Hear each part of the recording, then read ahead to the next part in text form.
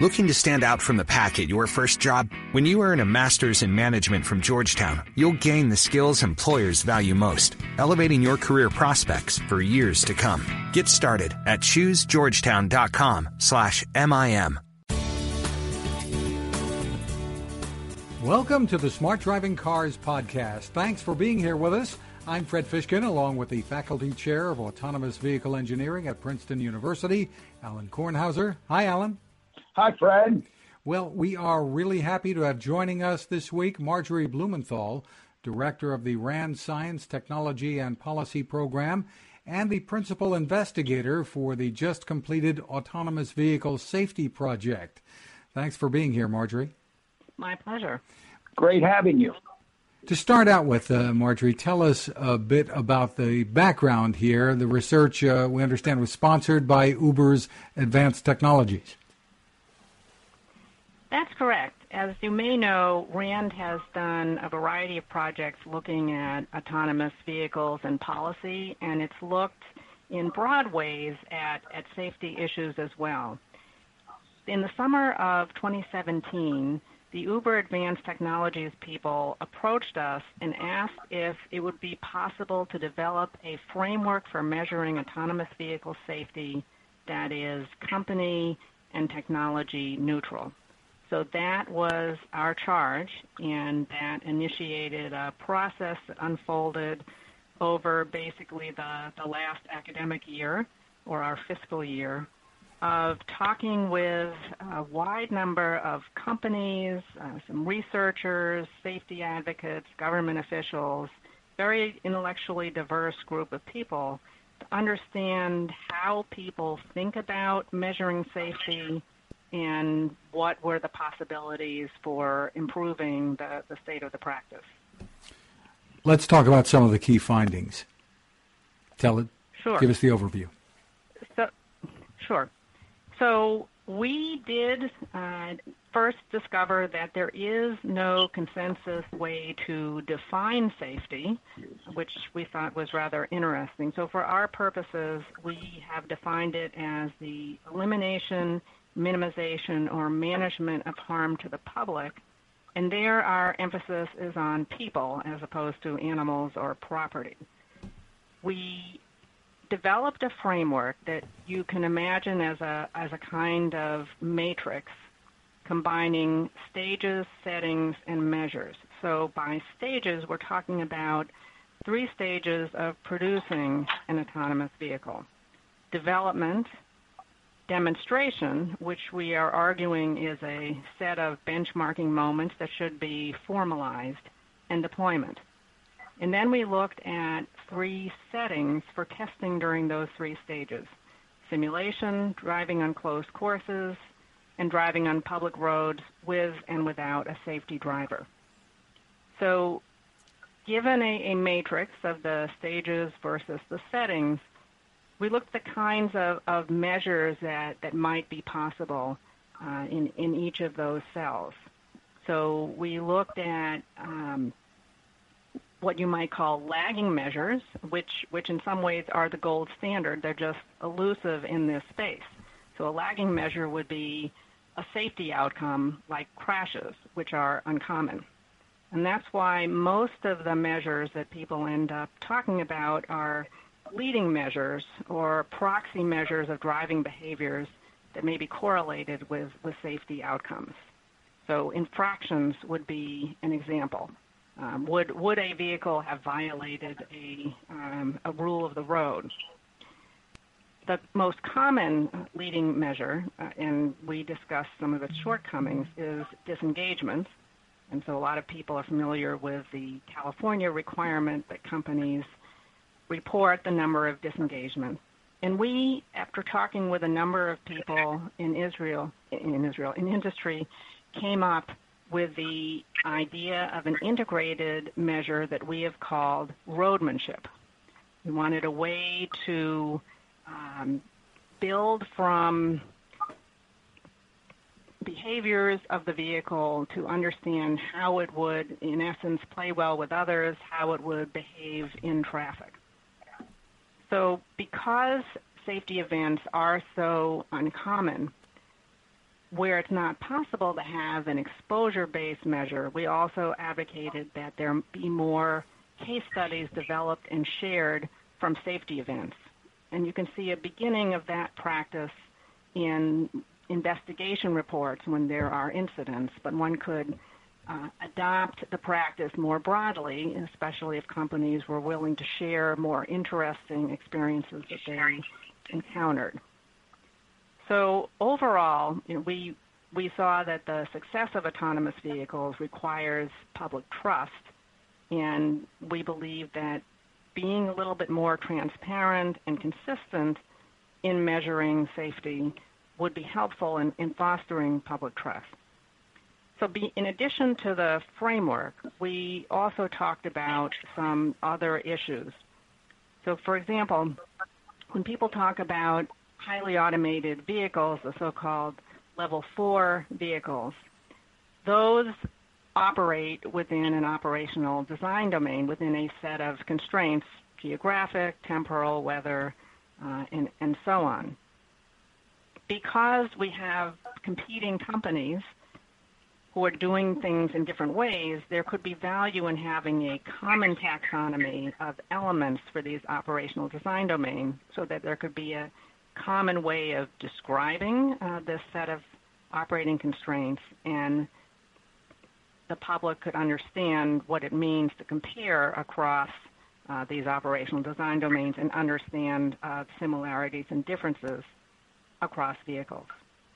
We also talked about the value of agreeing on common protocols for testing and also for communicating results during the demonstration stage that we advocated.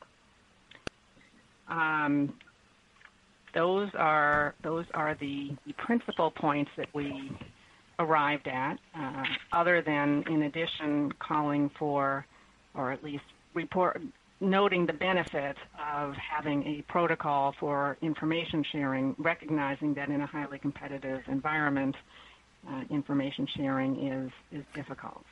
Did you get widespread cooperation with this, or were there companies that did not want to participate? By and large, we were able to communicate with a large number of companies, and we list them all in our acknowledgement. And one of the reasons I think that our approach was successful was that, well, there are two aspects, but the most important aspect may be that we had almost all of these interactions in a one-on-one kind of context. That is, members of the research team talked with individuals from the company in question. So that could be a more comfortable environment in which we could demonstrate that we meant what we said when we set up the conversation, in explaining that we weren't looking for anything that was highly proprietary. We were trying to explore how did people think about safety, about measuring safety, about the strengths and weaknesses of different approaches.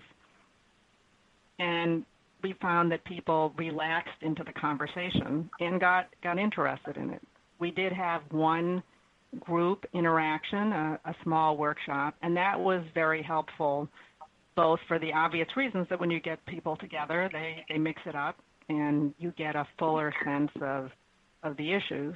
And it helped us to refine our thinking, and actually this notion of roadmanship was something that arose from that workshop conversation, and then we developed it further. But it arose because we were talking about different kinds of measures that have been proposed by people in industry, people in academia. We present a number of these proposals in capsule form in the report, and people were acknowledging both the limitations of individual existing proposed measures and the virtues of having something that was more integrated.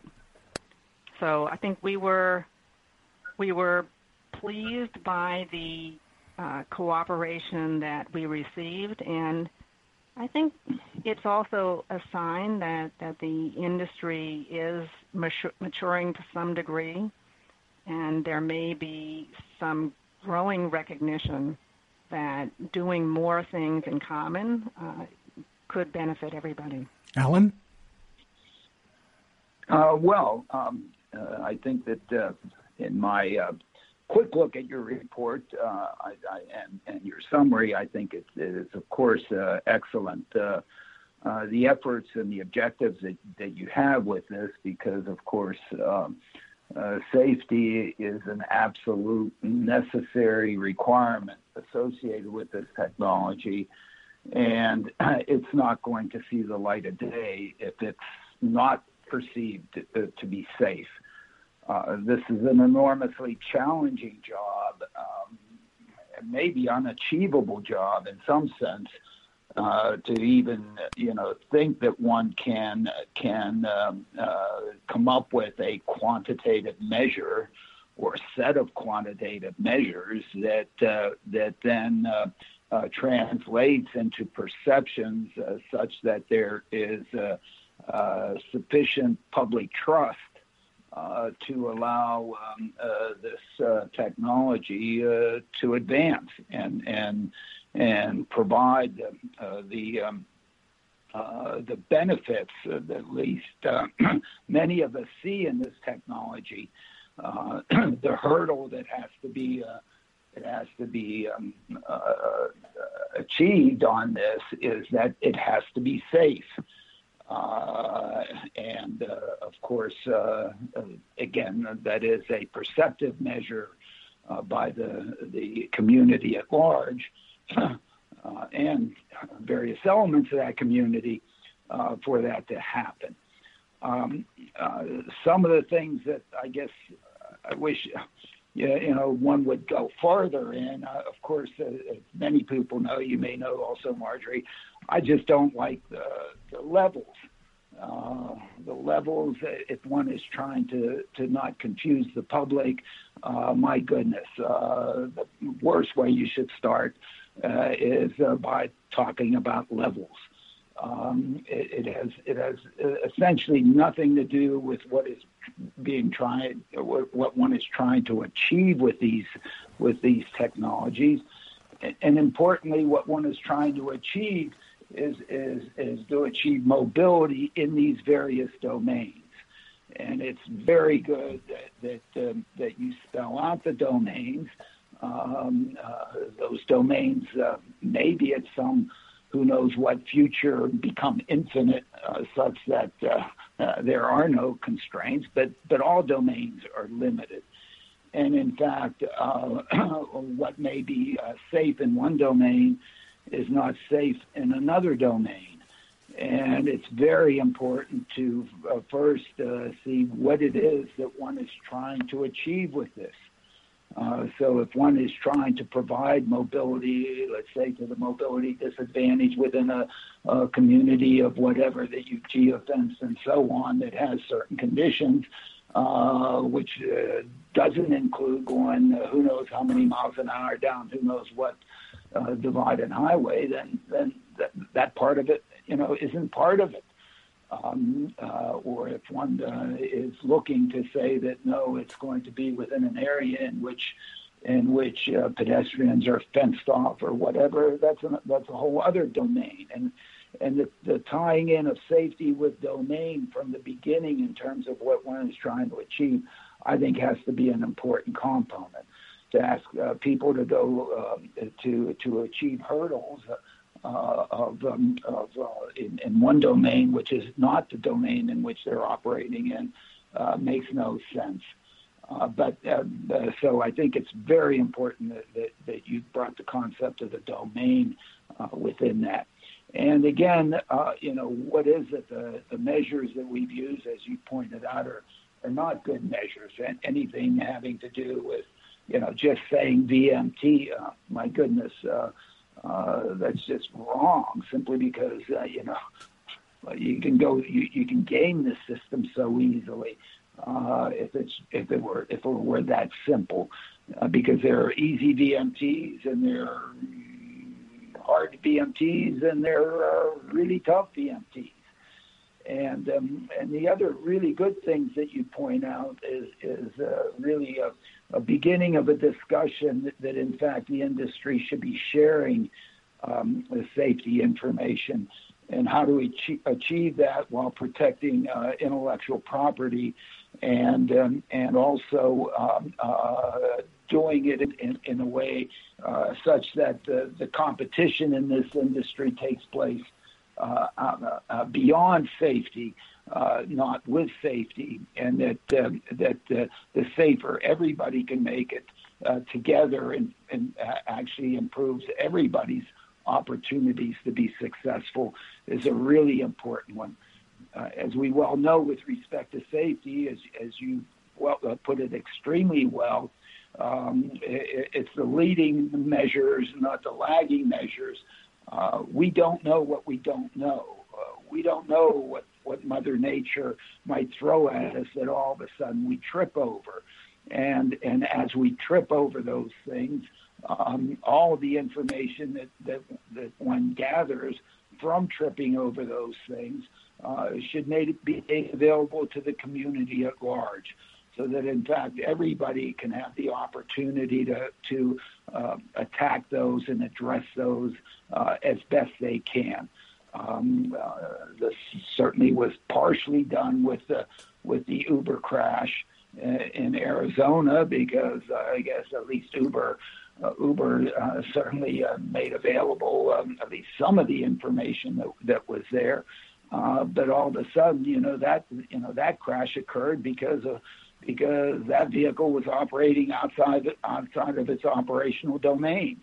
And that operational domain has to be one in which you have an automated emergency braking system operating on your vehicle. And if you're operating in a domain where you've turned it off, my goodness, of course you're not going to be safe.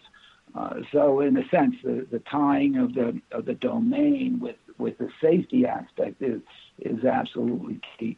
I think the only other comment let me just make one more, and then please. Sure. The only other comment I'd like to make is I think there's also a role here of Wall Street on top of all of this that I think needs to be. I don't know how it's implemented or how there. In a sense, Wall Street may end up being the ultimate enforcer of safety, simply because, as I think I started mentioning, if these aren't safe, they're worth nothing.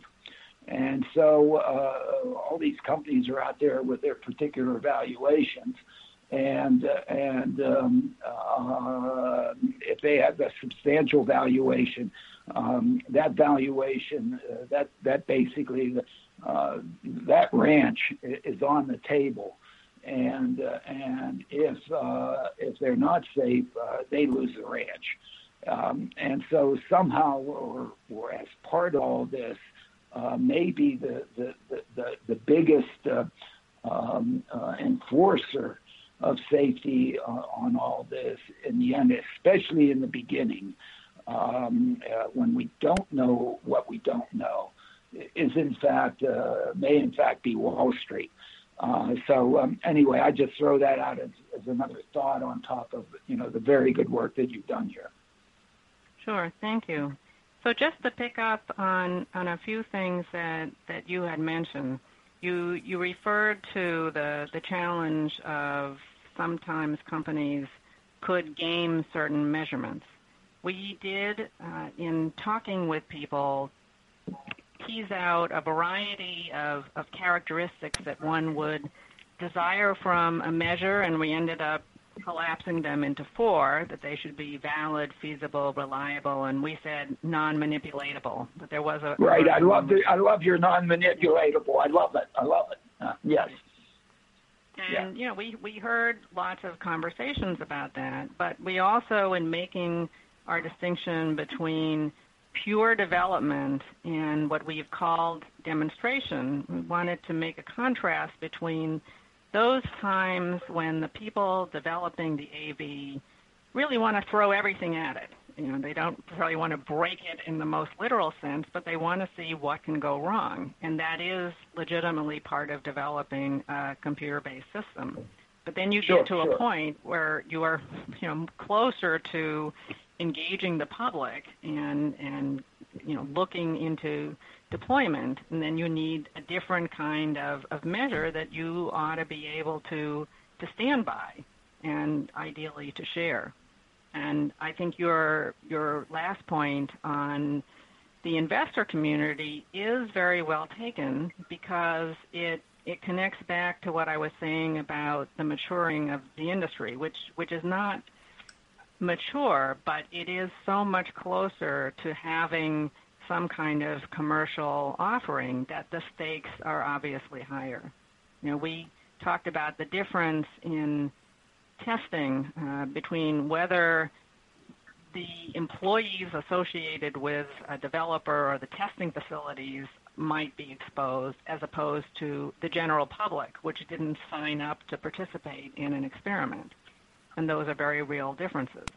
I think that there's also the question of what will happen with the insurance industry, and they're certainly looking at these issues, along with the expectation that the ownership model is likely to shift more towards fleet ownership, a service provider offering access to the vehicles, as opposed to today's expectation of a lot of retail individual consumer ownership. And that will affect. Well, that's somebody else's expectation than my expectation. I don't think there's a consumer. I'm a fleet guy, so go ahead. Yes. Yes. No. Well, I think that there are many reasons with AVs to expect more fleet ownership. Absolutely, and it has to do with safety, and in fact, you probably can't even ensure safety if a bunch of consumers own it, because who knows how in the heck they're maintaining it and whatever, and exactly. the provisions over top of that consumer ownership are going to be so onerous that consumer will say, why in the heck should I buy it? So but anyway, those have to do with the scenario, which is really key in all this. Okay, and I think that putting together what you proposed in here, the scenario along with the perception of safety, and making sure that one is clear in the coupling of those, really does a lot to advance the industry. If I can chime in here, it sounds like there may be a real need for an education process for not only car makers, but really consumers here. The idea that in addition to the abstract kind of education, which is what I suspect you were referring to help consumers who might read about AVs to get a sense of what do they look like, especially people who don't live in the Bay Area or Arizona, where you can see them more often, and have more realistic expectations about how they would behave. I mean, we already have heard that there have been instances with some of the earlier testing of individuals deciding to challenge these vehicles, run out in front because they're supposed to stop. And I do wonder whether everybody understands that even if these vehicles can stop, they're not going to defy the law of physics. And, there may be a stopping distance, and it may be too small. That also, and there needs to be an enormous educational campaign done with respect to respecting these vehicles, and because I can go out on the New Jersey Turnpike and go stand in the middle of the lane and bring the whole thing to close, okay, and cause an enormous whatever. But in a sense, one has to be able to do that. So there's an enormous education campaign that has to do with both providing information to the public that makes sense to the public, that they can understand,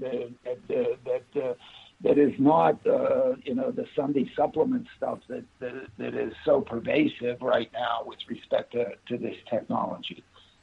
I suspect most people, if you brought it up, would envision the ability to buy a car that drives itself. And that really is not what, at least Alan's vision is here. Yeah, it's not. And of course, if you look at what Tesla is now saying with respect to its next release of autopilot, I mean, I'm not even sure whether it's Tesla or Tesla enthusiasts that are out there doing it. But the implication that it is a self-driving vehicle, or a driverless vehicle, I shouldn't say, my goodness, a driverless vehicle, it's just not there. It's not even close. It can't do it. It can't take you from the watering hole to your bedroom if you've had too many. And one shouldn't even be even thinking about suggesting that.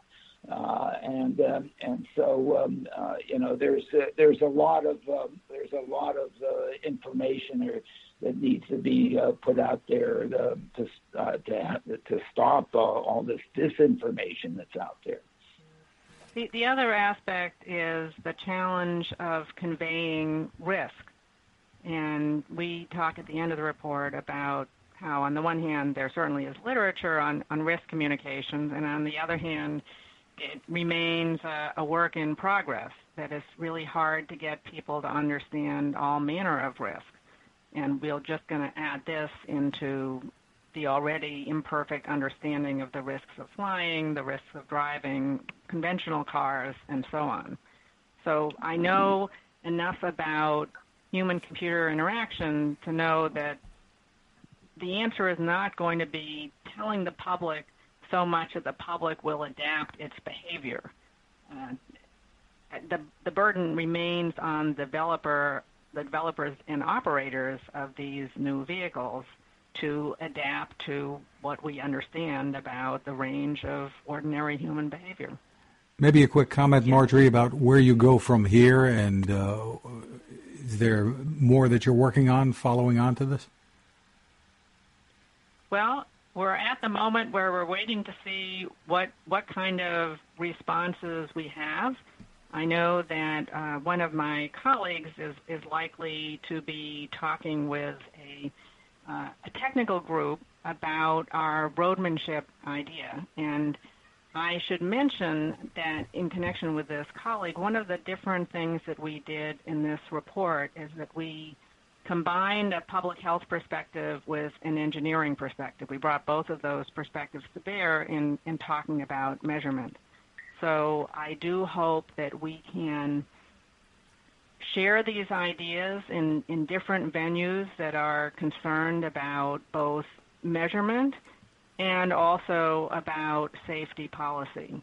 So it's my hope that there will be a series of conversations over the next few months just to make sure people are aware, to get the feedback, and to see where we go.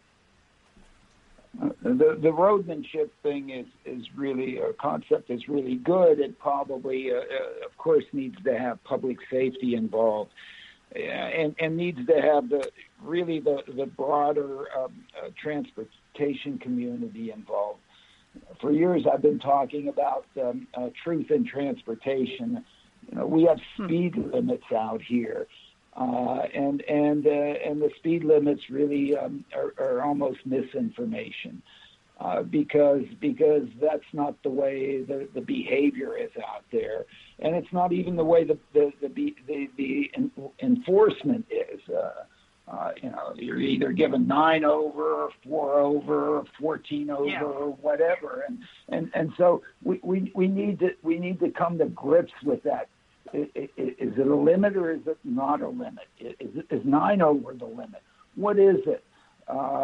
Just because human behavior is always, trying to find the edge of the cage and stretch things. Well, what are the expectations? Are the expectations that you come to a complete stop at a stop sign, or you just have to check out to make sure there's nobody coming, and therefore you can roll through?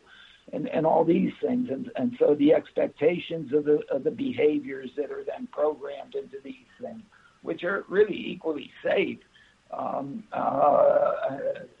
really have to then deal with the public acceptance, both on the public side and on the public safety, on the enforcement side. So, how you deal with all that, enormous issue, I think. Well, right, and that will connect with the infrastructure evolving as well. Yes. We have some other quick headlines to get to from the Smart Driving Car newsletter, Alan. First off, the CEO of Waymo, John Krafcik, this week announced the company's self-driving vehicles have now crossed 10 million miles driven on public roads. Look at that. We now have a measure that tells us that it's safe. It is an impressive number. The question is, what were the miles? And if the miles are accumulated by driving over the same roads in the same conditions in Phoenix, Arizona, or Chandler, Arizona, okay, great. I mean, within that domain, absolutely. What the implications are here in Central Jersey to go between Trenton and Robbinsville on our conditions, maybe not so much. But it is an accomplishment. But again, we've just been talking about trying to have the right measures, but it is an accomplishment. Another headline, Consumer Reports says Cadillac tops Tesla in the organization's first ranking of automated driving systems.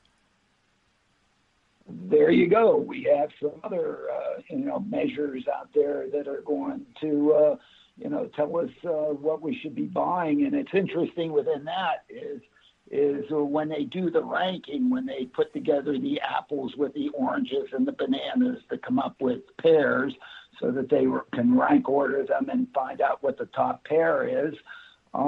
They're taking two measures. One is the supposed safety of the system or performance of the system safely, and the other one is it has to do with whether or not it's watching over you and how well it keeps you from misbehaving. And so they have a weight on the misbehaving apple to put it together with how well it goes around corners and stays in the lane and doesn't crash into the things in front of you, and puts then coefficients in front of those to come up and to rank them.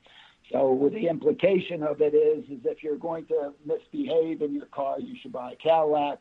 If you're not going to misbehave and you want one that will really work and safely and you won't misbehave, you should buy a Tesla. But anyway, there it is. In the newsletter, though, you seem pretty surprised that they didn't test the automatic emergency braking systems. Well, they did, and that continues to be, at least as what I say, the Achilles heel of those systems. I don't know any details of what Waymo has on their system, but I bet they have an automated emergency braking system that works in all of the domains in which they operate. I can't imagine they've gone out there and done 10 million miles and in whatever domains that they've done those domains and not had an automated emergency braking system that works. The problem is that it seems like a lot of other folks don't. And that is not a simple problem here because the false alarm rate associated with having a fixed object appear in front of you at higher speeds is a non-trivial process. And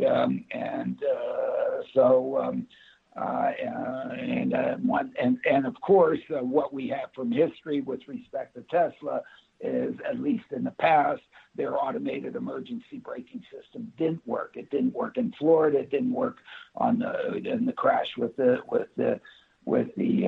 barrier, the end of the barrier in California, or the crashes with respect to the fire trucks. And if you look at the IIHS reports, they only test those things up to 31 miles an hour. And if the design domain of where these are going to operate is 31 miles an hour and under, great. But the Uber car in Arizona was going 40. So anyway, yes, whatever. Well, Tesla has put out a third quarter vehicle safety report and says it will publicly release accident figures on a quarterly basis. And the report indicates that there are significantly fewer accidents when autopilot is engaged. Again, that's another measure, and look, we've been discussing, single measures or whatever of this. It is a number that one should maybe pay some attention to. Why? Because maybe there's not a bias between the operating environments of Teslas when you have autopilot on as opposed to when you have autopilot off.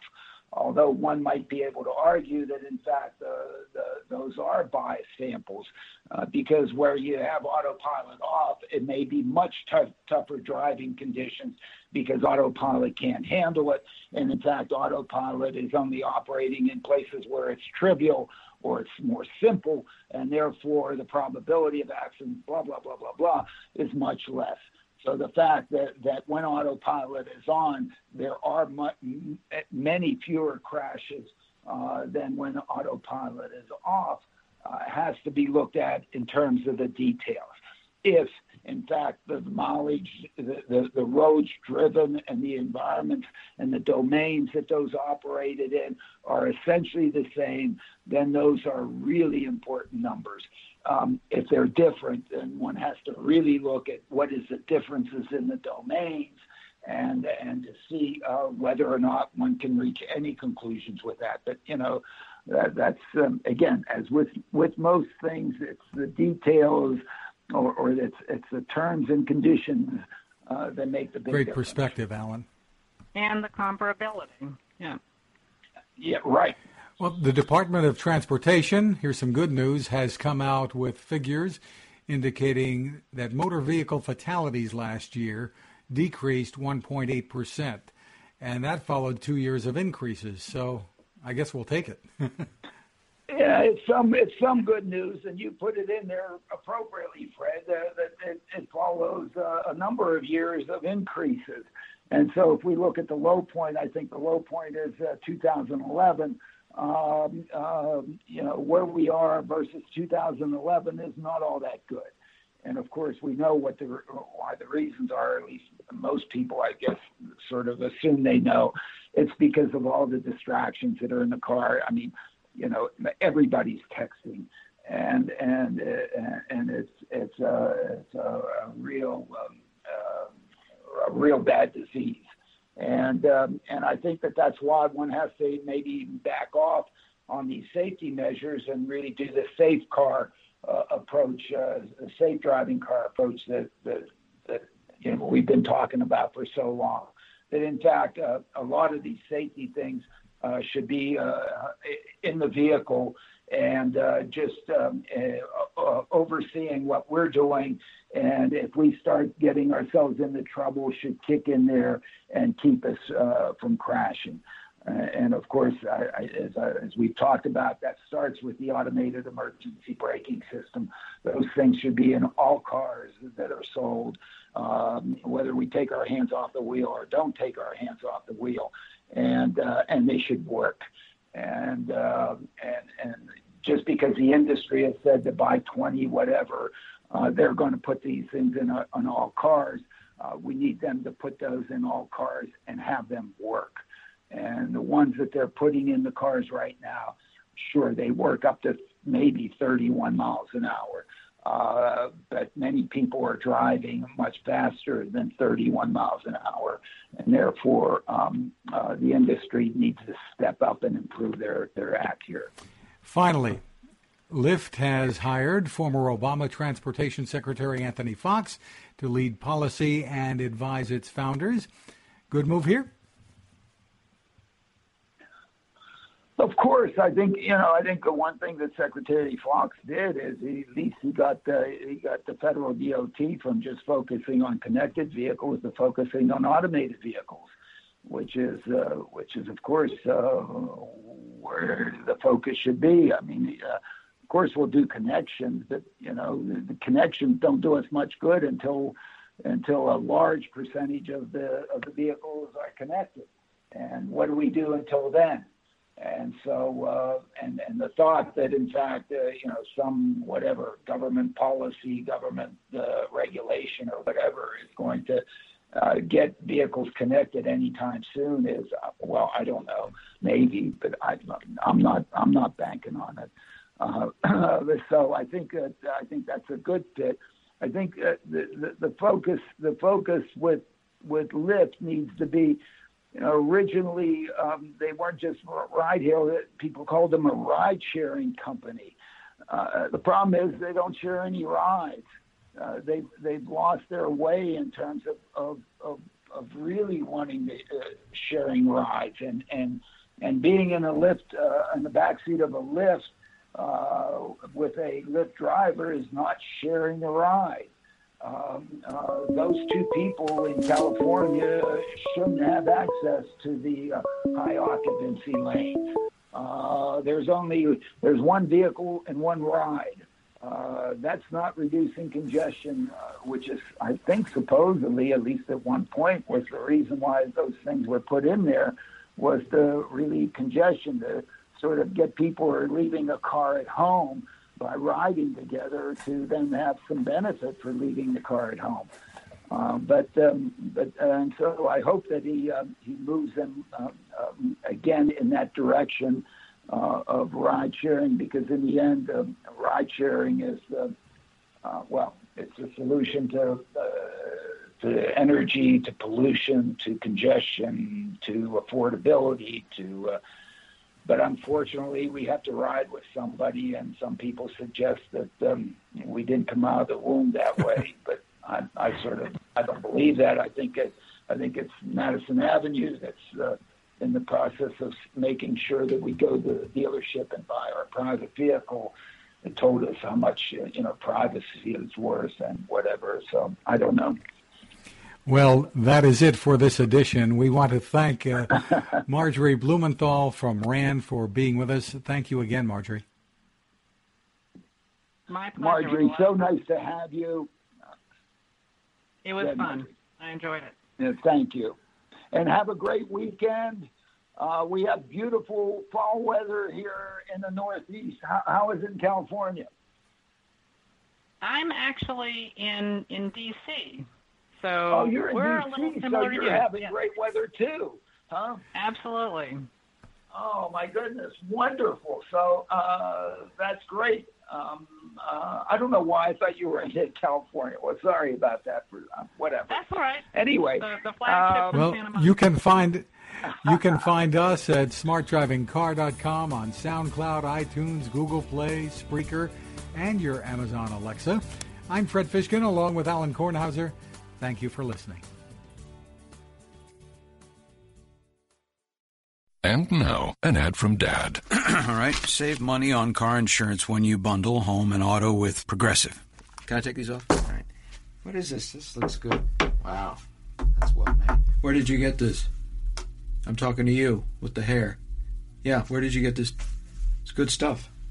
That's solid. That's not veneer. That's solid stuff. Progressive can't save you from becoming your parents, but we can save you money when you bundle home and auto. Progressive Casualty Insurance Company, affiliates, and other insurers. Discounts not available in all states or situations.